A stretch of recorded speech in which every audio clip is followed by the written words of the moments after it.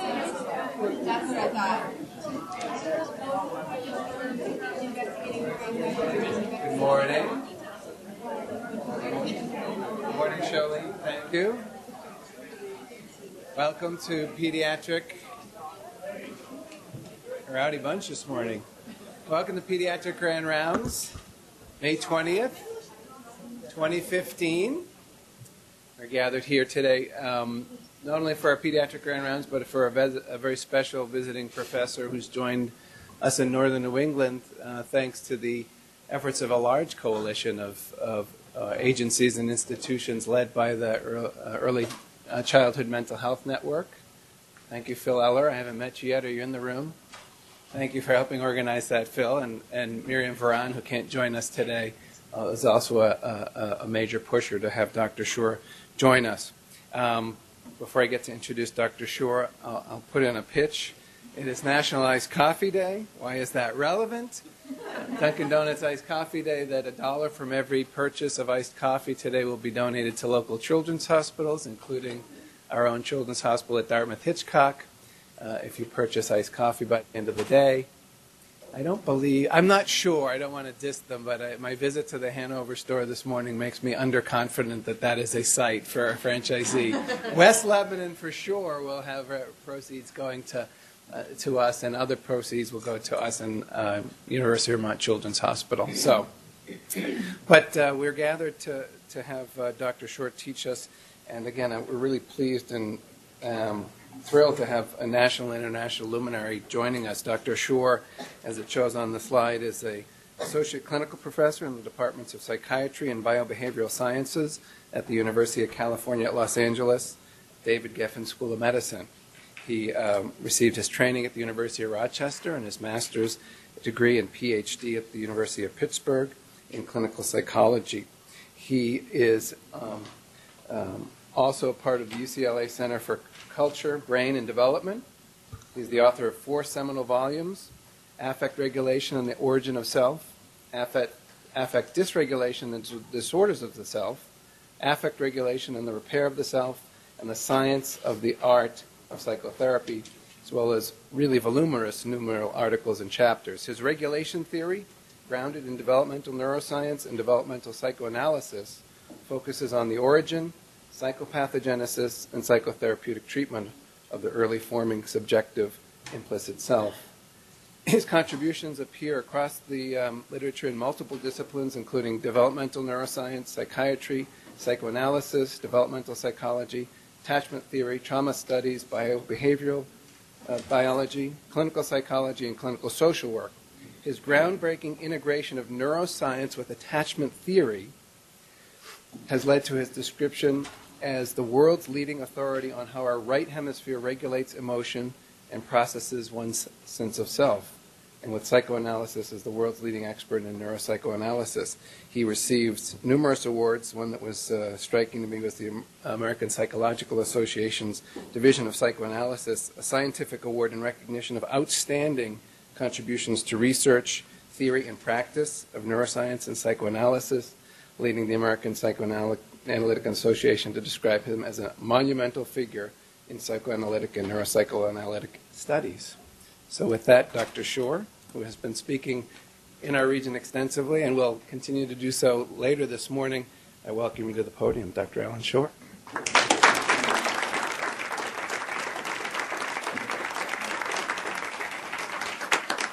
Well, it's a pleasure to be here this morning, and I want to thank the department for the invitation. I also send you greetings from Los Angeles, the land of eternal sun and no water.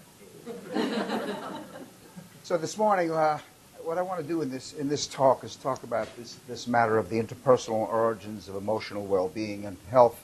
And as you're going to see, my work has been really centered in developmental neuroscience, and I want to bring to you some of the rapid advances in the field of especially developmental neuroscience and how that has affected not only clinical practice, but also our understanding of early emotional development. And even at the end, I'm going to end up with some thoughts about policy. In the Journal of Child Psychology and Psychiatry in 2011, Leckman and March wrote an article, Developmental Neuroscience Comes of Age, and they describe the phenomenal progress of the past 3 decades in the developmental neurosciences. Over the past decades, it has become abundantly clear that the dyadic relations between the child and caregivers within the first 3 years of life can have direct and enduring effects on the child's brain development and behavior. And what 10 years ago would have been a proposal is now really accepted as a principle of developmental neuroscience. They go on to say that the enduring impact of early maternal care and the role of epigenetic modifications of the genome during critical periods in early brain development and health is likely to be one of the most important discoveries in all of science that have major implications for our field. As you're well aware of, the breakthroughs in epigenesis have indicated that the brain development is not just genetically encoded. It needs these epigenetic social experiences. These social experiences are actually impacting the genome via methylation mechanisms, etc. And it's not, at this point in time, I'm thinking that after much of the last century, this divide between nature and nurture now, theoretically, conceptually, has been overcome and has been bridged. It's not one or the other, but the phrase that you see very frequently in the science literature is gene-environment interactions. Mother nature and mother nurture combine to shape human nature. In Pediatrics in Review in 2008, I offered this interpersonal neurobiological model of attachment that is centered in right brain affect regulation. Judith is here, wrote an article in 2008 on modern attachment theory, and we suggested that in line with Bowlby's fundamental goal of the integration of psychological and biological models of human development. Remember, Bowlby's mentors were Freud and Darwin, and he was essentially attempting to bridge those. The current clinical and experimental focus on how affective, bodily-based processes are non-consciously, interactively regulated has shifted attachment theory to a regulation theory. Over the last 20 years, I've offered this theory, again, this overarching model of development, psychopathogenesis, and treatment of the right brain implicit subjective self. And throughout all of my work, I use this theoretical perspective of interpersonal neurobiology. For many years, I was the editor of the Norton series of interpersonal neurobiology. Definition being, an interpersonal neurobiology of human development enables us to understand that the structure and function of the mind and the brain are shaped by experiences, especially those involving social and emotional relationships, but also to understand how brains align their neural activities in social interactions, how human beings in connection with each other, that their brains will align one to the next. And this, I've drawn this out also in terms of the therapist-patient relationship, but this also goes to the doctor-patient relationship, that when we are making emotional contact with other human beings, there is an alignment of brains in both. This modern attachment theory, this regulation theory, offers pragmatic implications for neuroscience. The theory generates a good deal of experimental research, but also for pediatrics, for developmental psychology, infant mental health, another field that I've been very interested in, social work, psychoanalysis, behavioral biology, psychiatry, psychotherapy, family law, and as you'll see at the end of the lecture, the culture at large. And in the following, what I want to do is to briefly discuss recent research on how optimal attachment experiences facilitate the experience-dependent maturation of the developing emotional right brain. That this right brain, that this early developing right brain needs certain emotional experiences to foster its biological maturation, this core of the self, and thereby the interpersonal neurobiological origins of emotional well-being and health. In my latest book, The Science of the Art of Psychotherapy, I've suggested that there is now agreement that the essential task of the first year of human life is the co-creation of a secure attachment bond of emotional communication between the infant and his or her primary caregiver. The baby communicates its burgeoning positive emotional states such as joy and excitement, interest, and also communicates its negative emotional states such as fear, anger, depression to the caregiver, who can then pick up these communications and ultimately can regulate these communications, these affective states. But in order to process these dyadic communications, the infant seeks proximity to the mother, and this proximity is more than physical proximity. It's proximity also body to body, mind to mind, an intersubjective proximity. And the mother must be subjectively perceived as predictable, consistent, and emotionally available. What I'm saying here is that the field of developmental psychopathology is interested not only in normal development but abnormal development. And the problem of normal development has been a significant one for science also. What is optimal development? Bowlby in 1969, his first book, the attachment book, remarked that these mother-infant attachment communications are, quote, accompanied by the strongest of feelings and emotions, and occur within a context of facial expression, posture, tone of voice. And when he's talking about the strongest of feelings and emotions, he literally is talking about love, about the communication of love. In 1991, in Bowlby's last book, he pointed to the future. He said that emotion is nonverbal communication of basic but very powerful attitudes in mind and potential action. And this was one of the origins of the shift in the sciences from behavioral psychology in the 70s through cognitive psychology in the 80s and 90s, and now at this point in time into emotion per se. And he's looking forward especially at these nonverbal communications. A few years after, in my first book, Affect Regulation and the Origin of the Self, I suggested that in episodes of right brain to right brain, visual facial, auditory prosodic, and tactile gestural emotional communications, the sensitive, biologically attuned primary caregiver is receptive to the infant's bodily-based nonverbal attachment communications. So I want to speak now a little bit about the research on these attachment communications. Again, between the mother and the infant, first of all, right brain visual facial attachment communications. Numbers of studies of these, just a few.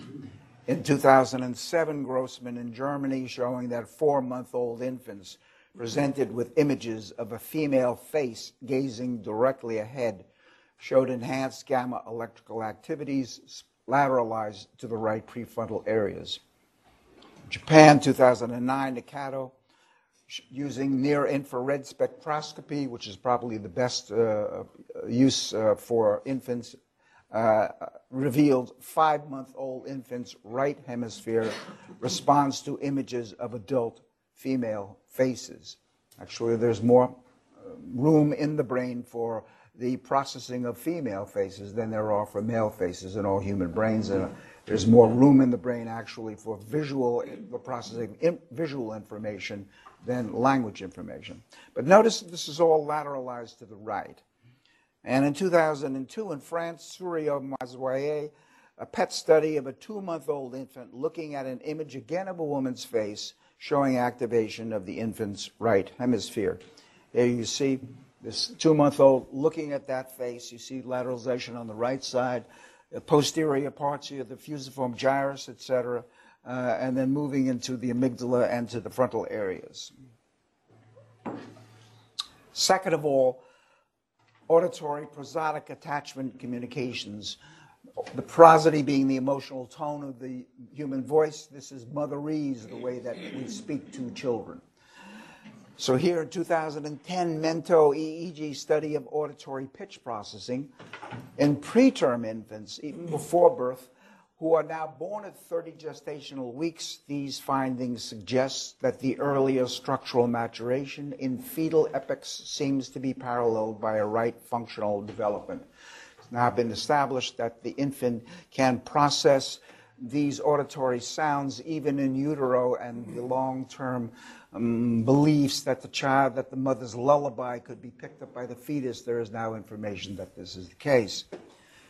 2009, Telkamaya, another NIRS of a 2 to 6 day neonates, now this is in the perinatal period, show responses to slow acoustic modulations lateralized to the right hemisphere. And Homai in 2006, article, prosodic processing in 3-month-old infants is observed by the right temporoparietal region. Here you see, this is the schema of right brain activation.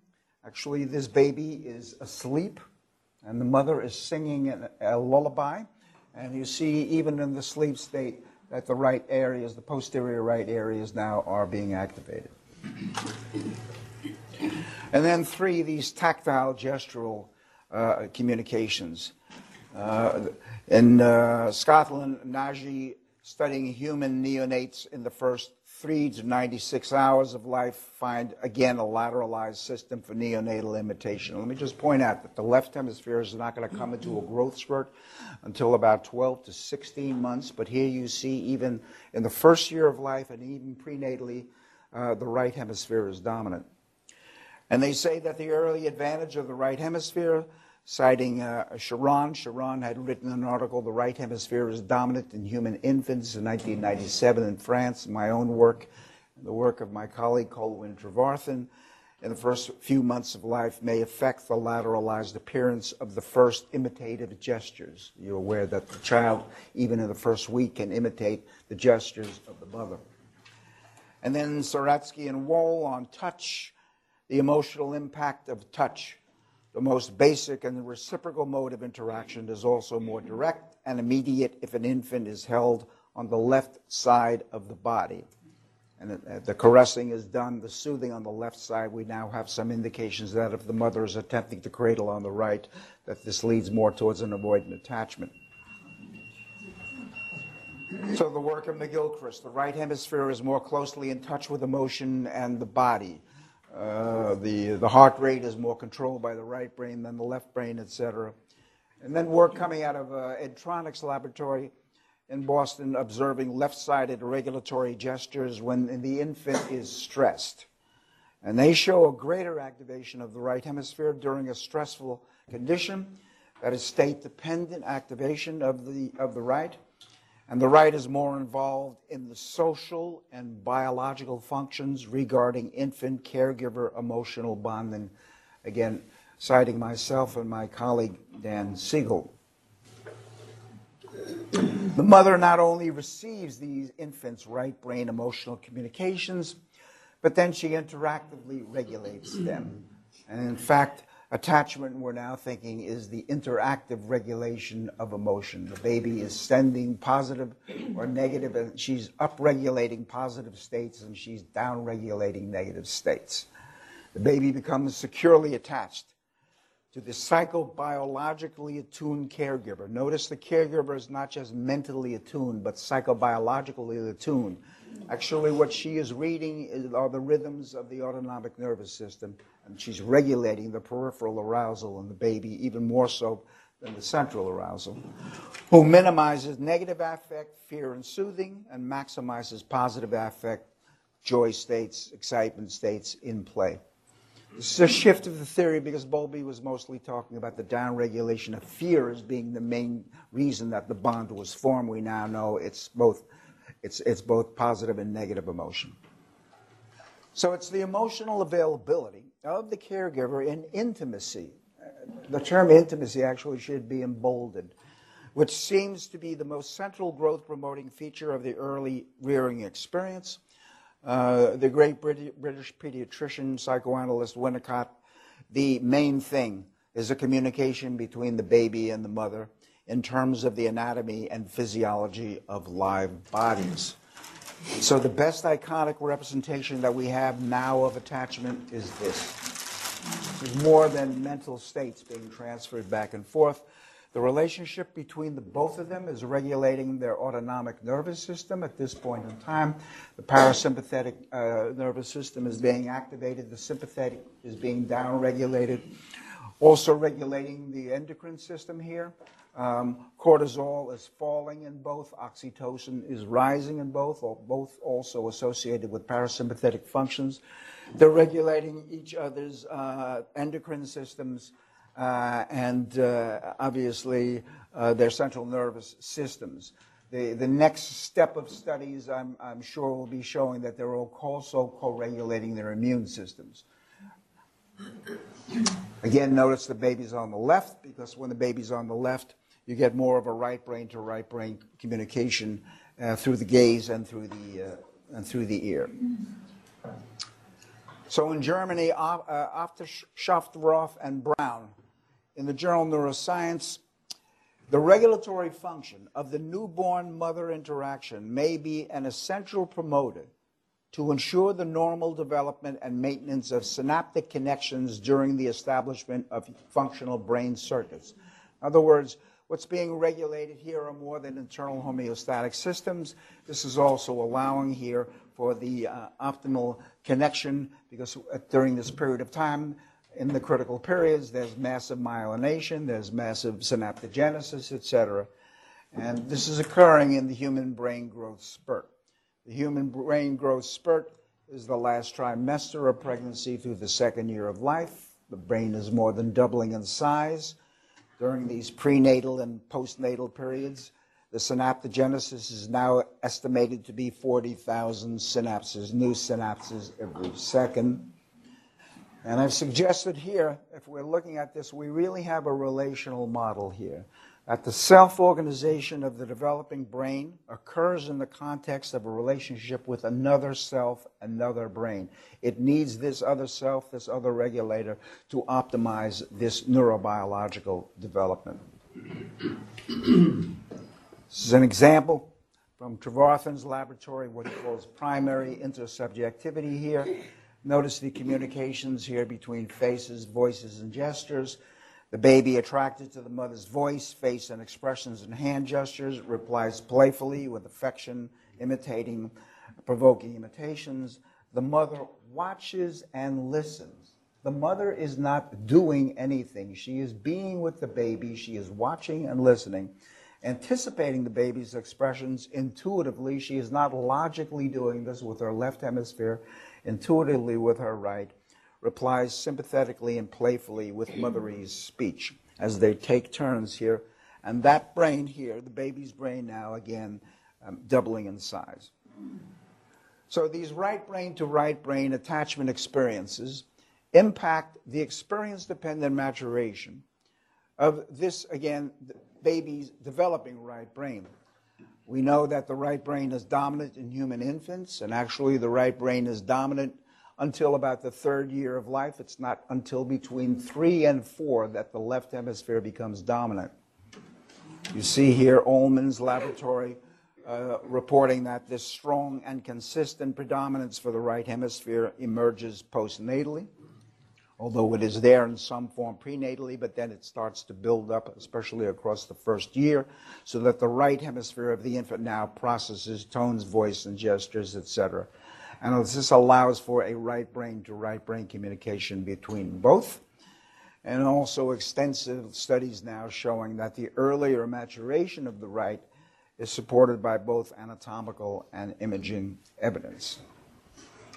It's these kinds of studies now, in my most recent writings, I'm now talking about early assessments in both attachment and also in autistic spectrum disorders in the first year of life, really tracking these patterns of right lateralization as being an indication of emotional development in real time and social development over the first year and into the second year.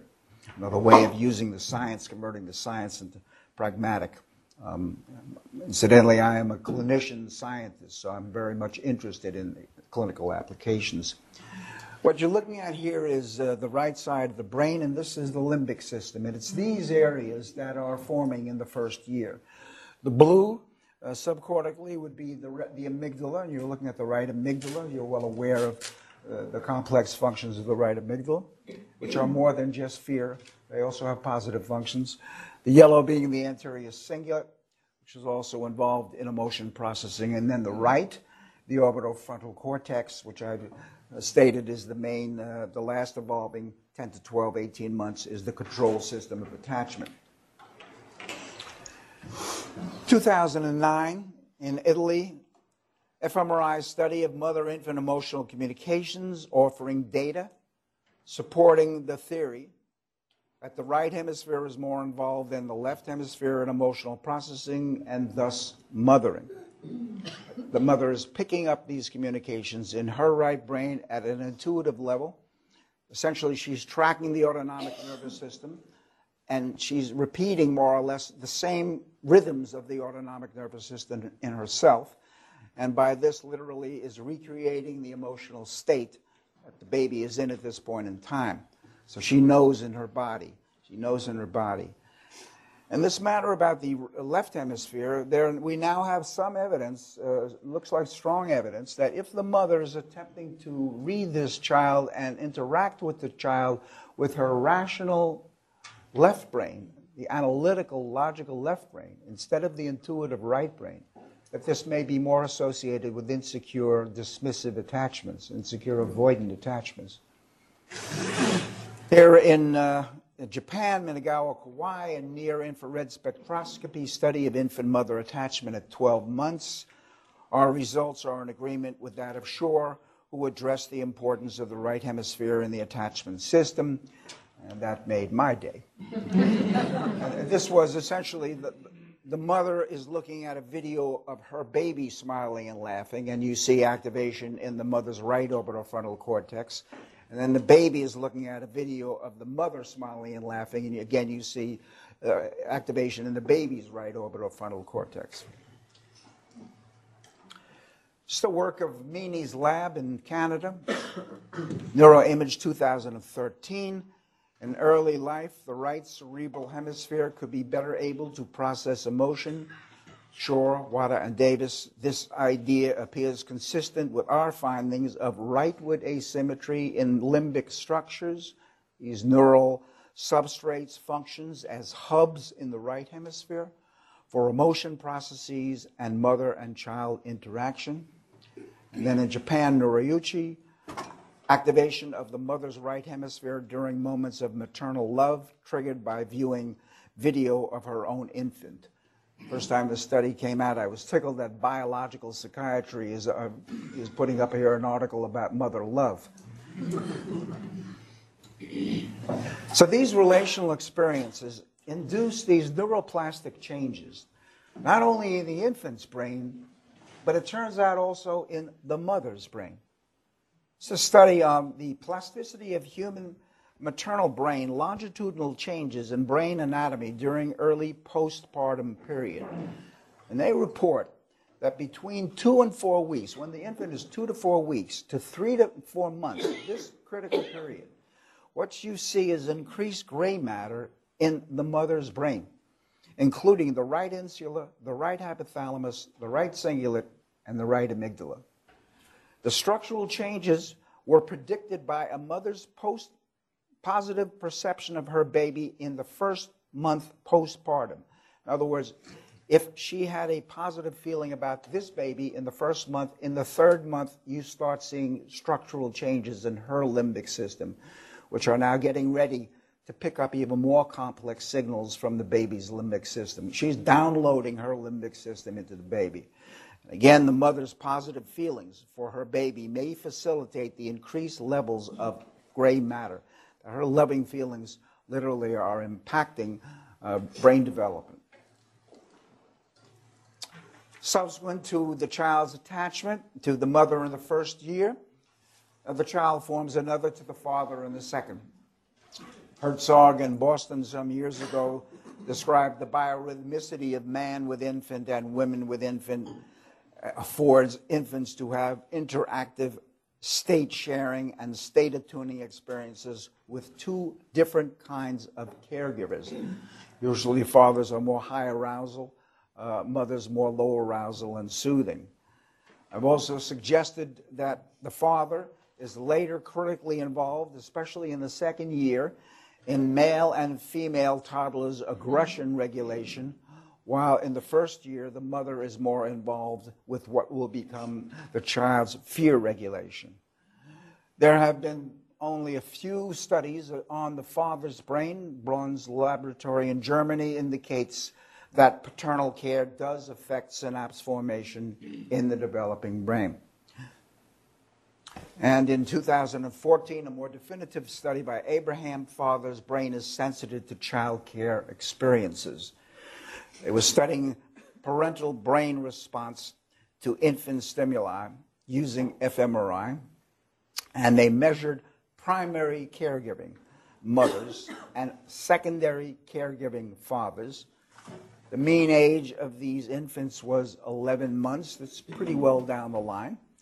And they describe a parenting caregiving expressed in two different brain systems: a subcortical paralimbic structures implicated in emotional processing, and then also a cortical areas involved in social understanding. And what they found was that the mothers showed greater activation in the emotion processing networks, and the father in later developing social cognitive circuits. And again, the emotional processing circuits are highly subcortical, and of course the brain is going to develop cortically first, and then, subcortically first, and then cortically. Incidentally, there's evidence that in the first year of life, I said the brain doubles in size. The amount of synaptic development in the subcortical areas in the first year increases by 120%. So this is more than executive functions here. And in the end, these subcortical areas, I think, really will be the key to most of the psychiatric diseases like autism, etc. And again, all of these are being impacted by the social environment. So this attachment is the source of these right brain functions of emotional well-being over the lifespan, as we're now moving through critical periods. And the amygdala has a critical period which begins in the last trimester of pregnancy through about the second to third month. The anterior cingulate has a critical period from about 3 months to about 10 months, and then the orbital frontal from about 10 months to about 16 months. Each of these critical periods, the mother literally is offering more and more complex social emotional information, and there are different types of information as this infant is evolving. And because they're setting up the wiring of the brain here, these will become permanent and will be activated at later points in the lifespan. And then later, the left hemisphere is going to build on top of this. But essentially, the early arousal mechanisms, the early pain mechanisms, the early autonomic mechanisms, these are all being directly impacted by the attachment relationship. And this is the neurobiological reason why these later functions, these later autonomic functions are so critical. And of course, the dysregulation will be seen in insecure attachments, etc., will be seen in later forms of dysregulation. The right regulates the HPA axis. The right is dominant for the secretion of cortisol, for example, and oxytocin. The right is dominant for the control of vital functions supporting survival, enabling organisms to cope with stresses and challenges. Usually we talk about the left hemisphere as being the dominant hemisphere in human beings. I've written, and others are now writing, that actually the survival functions are on the right. Actually, the right is more key here to survival, especially the ability to change and to adapt as environments changes and to adapt to stresses and challenges. So work also in Canada by Sullivan's laboratory. The right hemisphere specializes in regulating stress and emotion-related processes. The highest centers of stress regulation are in the high right cortex. The left hemisphere essentially regulates mild to moderate stress. But in all human beings, as the stress is raised, it shifts right, and it's going now to these attachment-based right brain stress-regulating functions. These stress-regulating functions are regulating not only the arousal systems deep into the brainstem, not only regulating the bioamines, dopamine or adrenaline, serotonin, but also are regulating the sympathetic and the parasympathetic arms of the autonomic nervous system. So here you see Destiny and Chaminade. These are some functions here: self-awareness, empathy, identification with others, and more generally, intersubjective processes are largely dependent upon right hemisphere resources, which are the first to develop. A few more characterizations of the right. The right operates a distributed network for rapid responding to danger and other urgent problems. The left is too slow. It preferentially processes environmental challenge, stress, and pain. Good evidence to show that pain processing is also lateralized on the right. And it manages self-protective responses such as avoidance and escape. Again, all avoidance, detachment, etc., dissociation, disconnection, escape, flight, right brain. Nature has set these survival functions up before language because they fundamentally are more critical to survival. It's the work of Hecht in experimental neurobiology. The right hemisphere has a relative advantage over the left hemisphere, mediating social intelligence. Now, emotional intelligence, as you're aware of, that's a right brain function, but now there's good evidence to show that social intelligence, defined as identifying social stimuli, meaning the faces, the voices, the gestures that come from other humans, that come from other human minds, understanding the intentions of other people, empathy, awareness of the dynamics in social relationships, and successful handling of social interactions. My colleague Russell Mears, working with borderline personality disorders, which are good examples of dysfunctional right brains, has put forth the argument that the right hemisphere is responsible for a background state of well-being, which would be a background state of a secure attachment, a background state of well-being. 2014, De Pisapia, Interpersonal Competence in Young Adulthood and Right Laterality in White Matter, Journal of Cognitive Neuroscience, studying 6 major white matter tracks by diffusion tensor imaging scanning, and these were with adolescents, I think about 18 to about 22, and then giving them an interpersonal competence questionnaire.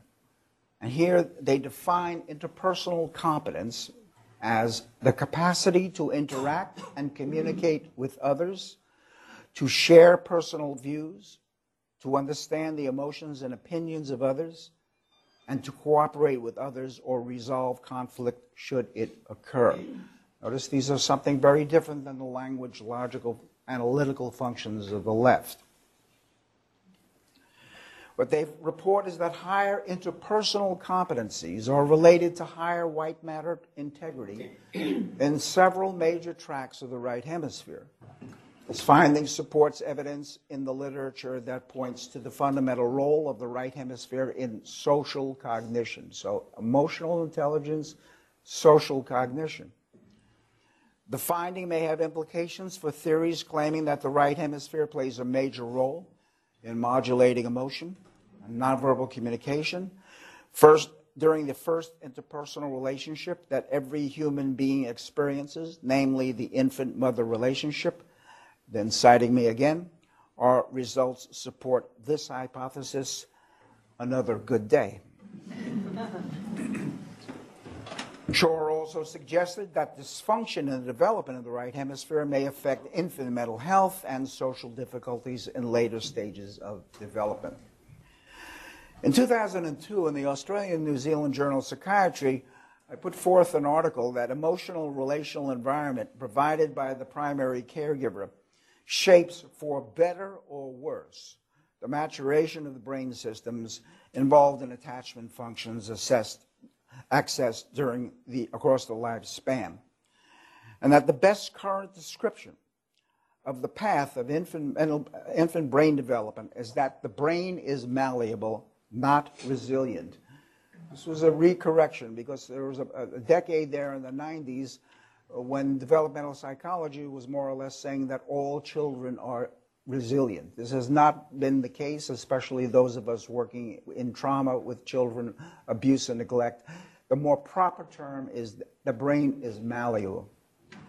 And because it is resilient, it also has plasticity at later points in time. Although the right is dominant here, at about 18 months, the left will become dominant. And then over the course of the lifespan, it shifts back into right, left, right, left, right, left. Now, nothing as massive as the brain development early in the first year, although adolescence is a nice pop later. But again here, there is plasticity in the system down the line. I do not mean to say that these critical periods shut and then that's the end of the game. We can take advantage of these later growth spurts in both of these brains because the truth of it is that the frontal lobes over the lifespan develop asynchronously. The right, the left, the right, the left, and they go in stages. And interestingly, it looks like the stages of right-left frontal lobe development parallels Erickson's ideas of the stages. So on the basis of the plasticity, my other work is in psychotherapy, and in 2014, this article, The Right Brain is Dominant in Psychotherapy, because the relational aspects, as you're well aware, when it comes to psychotherapy, there's now strong evidence to show it's the relationship between the patient and the clinician, really, that is the vector of the work, much more so than insight. In the past, we thought insight was the major mechanism of change. So a few last words here about the broader cultural and political implications. I've said that in human infancy, the right brain functions are dominant and need to be allowed to fully mature throughout life. The right and not left brain is centrally involved in critical survival functions. The allocation of attention, the capacity to experience positive and negative emotions, and incidentally, the idea that positive emotions are good and negative emotions are bad is also a fallacy. The ability to tolerate pain and distress, even to experience shame, etc. These are part of morality, etc., part of grieving and mourning. And then, of course, you can have positive emotions in a manic state that clearly are dysfunctional. So we need to be able to experience both pain and pleasure in life. But also the right's dominant for the regulation of stress, the ability to empathically and intuitively read the emotional states of other human beings. And indeed, there is now good evidence that morality is very much centered on right brain functions. This underlies the critical role of infant mental health to later emotional well-being and the direct connections between infant mental health and adult mental health. In the Journal of Neuroscience, Nickmeyer, the large increase in total brain volume in the first year of life suggests that this is a critical period in which disruption of developmental processes as the result of innate genetic abnormalities or as a consequence of environmental insults may have long-lasting or permanent effects on brain structure and function. Although the first year of life may be a period of developmental vulnerability, it may also be a period in which therapeutic interventions would have the greatest positive effect. Mother-infant psychotherapy in the first year, working with mothers in prenatal stages, etc., pregnant mothers. So Leckman and March, returning to them, a scientific consensus is emerging that the origins of adult disease are often found among developmental and biological disruptions occurring in the early years of life. In 2013, in the journal Infant, Child, and Adolescent Psychotherapy, I authored an article, Regulation Theory and the Early Assessment of Attachment and Autistic Spectrum Disorders. This was a response to Miriam Boran's work. As you know, Miriam is here. And again, this problem of the early differential diagnosis of disorganized attachments, let's say at 6 months from early autism. And this brings the matter to early intervention and prevention, which I see as really the next step. Notice in the journal Science, research in developmental biology and physiology supports developmental origins of health and diseases. So we're talking more than mental, physical diseases. 2007, Prince, notice the title, No Health Without Mental Health, published in The Lancet. Mental disorders increase risk for communicable and non-communicable diseases and contribute to unintentional and intentional injury. The interactions between mental disorders and other mental health conditions are widespread and complex.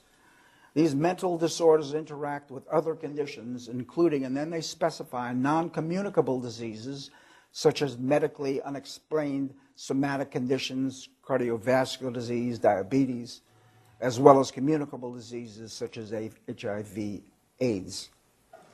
They go on to say we need to better understand the mechanisms that underlie interactions between mental health and other health conditions. Primary health care workers need to be trained in recognition and evidence-based treatment of mental disorders. This is being written essentially to the medical disciplines.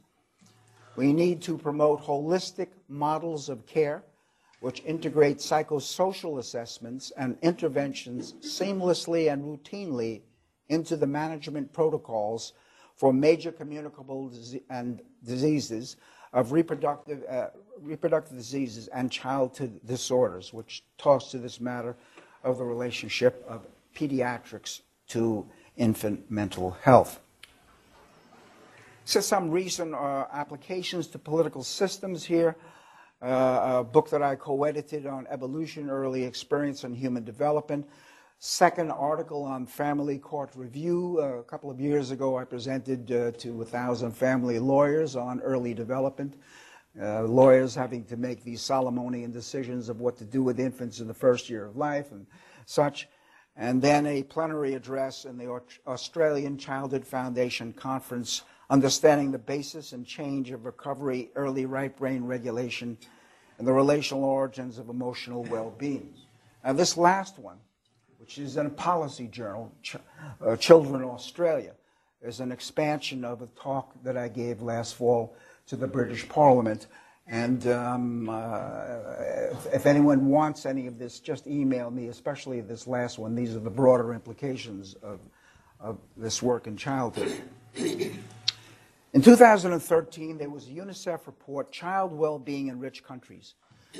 And they said it's perhaps no longer necessary to argue the case for the importance of the early years.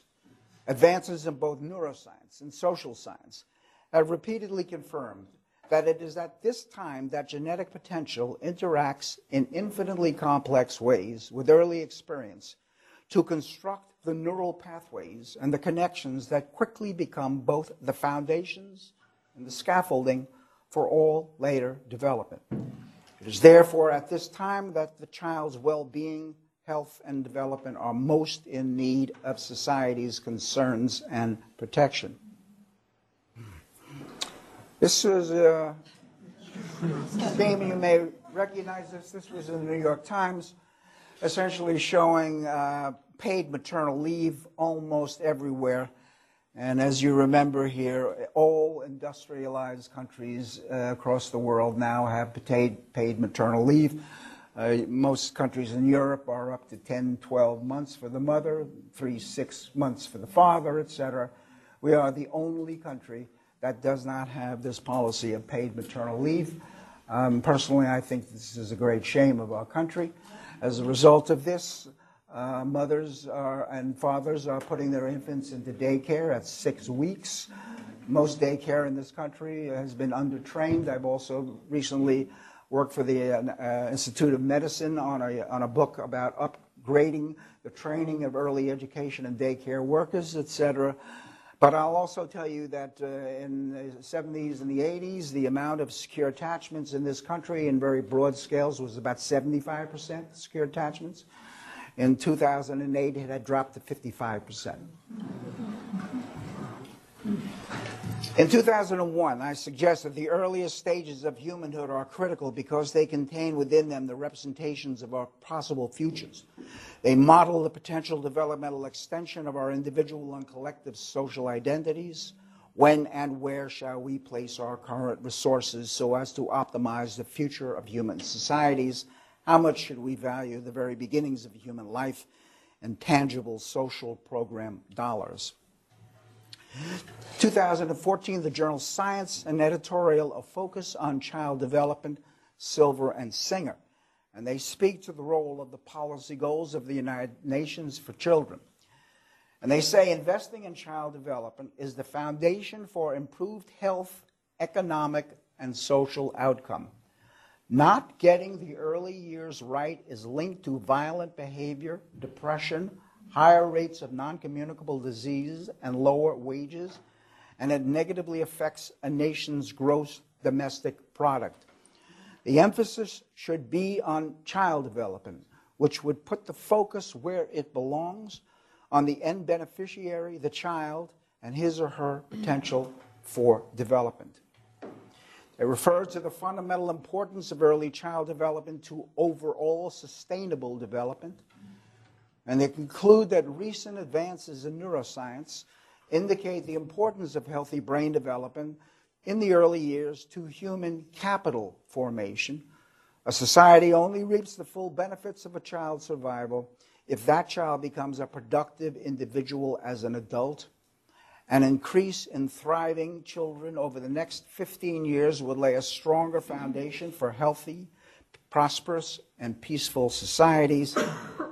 For me, this healthy brain development equates to an enduring effects of optimal right brain development, secure attachment, and the relational origins of emotional well-being. A month ago, I came across an article written in the Economic Journal, title being, "What Predicts a Successful Life? A Life Course Model of Well-Being." And this was an important finding from a major longitudinal study of the UK population conducted by the London School of Economics. And they conclude, the most important childhood predictor of adult satisfaction is the child's emotional health, followed by the child's conduct. The least powerful predictor is the child's intellectual development. I think where our priorities are in our particular culture. And I thank you for your attention.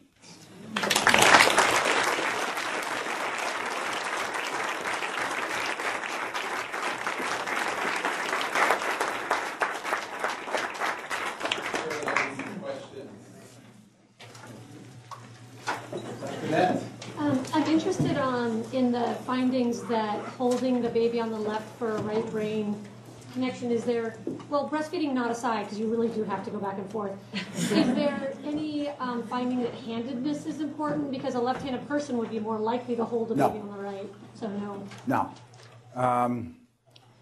When I say left hand, I'm not talking about carrying the baby. That's usually on the right with the stronger right hand. But I'm talking about the soothing and the calming. And again, women will usually, the majority of women will soothe on the left, will soothe on that side of the body. Regardless of handedness. Regardless of handedness, exactly. Men will not do that until they have had a child, and then they also will. And again, what you're looking at is, if you look at the spatial aspects of that, literally, the information is going into the mother's left ear, that's going into the baby's left ear, etc. And the eyes are also direct, because really what you need is direct, eye-to-eye connections, etc. There are some studies, as I said, that more depression is associated with the right-sided cradling. Yeah. I was interested several slides back talking about the importance of primary caregivers becoming aware of evidence-based psychotherapy interventions. Seems to me evidence-based often is synonymous with short-term cognitive left brain interventions. So I was interested in that choice of words. Right.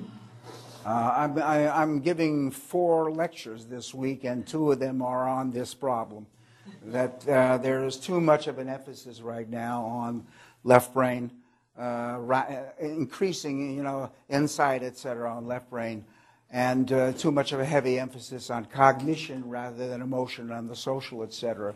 So there's some challenge to that model at this point in time. And the truth of it is that in the more, as far as I'm concerned, in the more severe disorders, all therapies must attend to emotion, period. But in the more severe disorders, there are certain limitations. I think that the left brain can reduce symptoms, some symptoms, but when it really comes to improving the self-system and self-esteem and emotional and social functions, it has to be right brain. So I think we're starting to see a shift here. And one of the major vectors for this shift has been trauma, because trauma also is in the right, and there are limitations of what you can do with the left. So right now, the relationship really is seen much more than inside, etc. So you're seeing the field now beginning to shift away from just techniques into the ability to form relationships with the patient, really being the key. Deeper and broader with a wider variety is much more of a factor there than learning specific techniques. And this may make changes in training in psychotherapy and training in psychiatry, etc.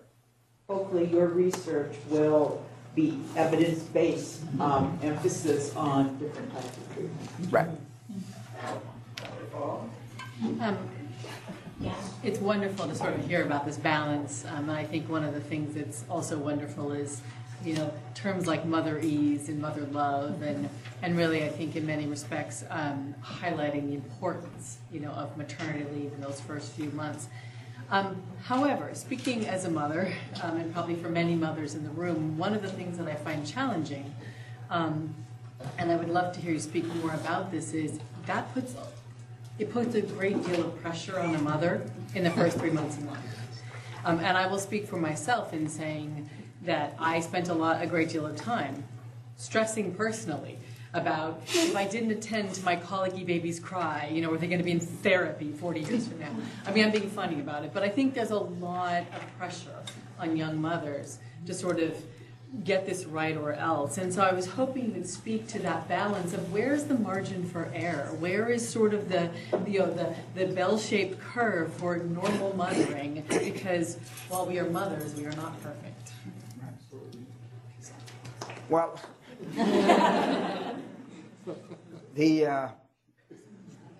first of all, the fact that families are under enormous stress at this point in time, especially families with children, without support, because in other cultures do not have this problem. Where there is this maternal and paternal leave, some of these problems are alleviated, etc. here.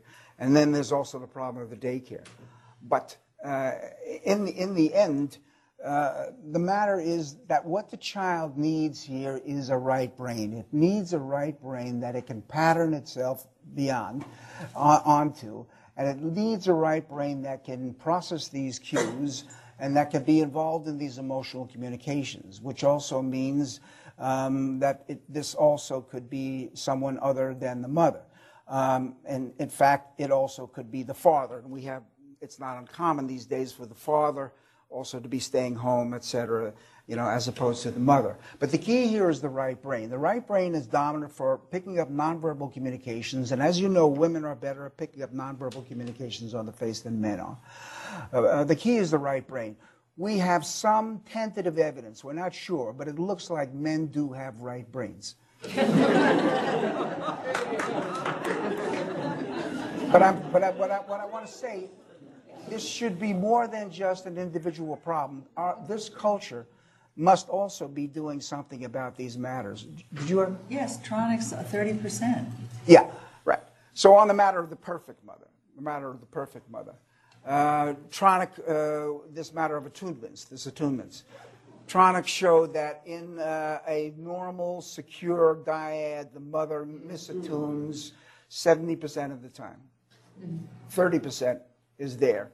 And the key is the repair after the misattunement. In fact, we're now thinking that the key to psychopathology is not so much the misattunements, the amounts of misattunements, as the lack of repair. So nature has built into this the repair mechanism.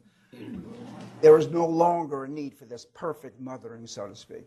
But it'd be nice to hear more about that. So I want to give Deb Colin, the leader of our Child Advocacy and Protection Program, not the last word.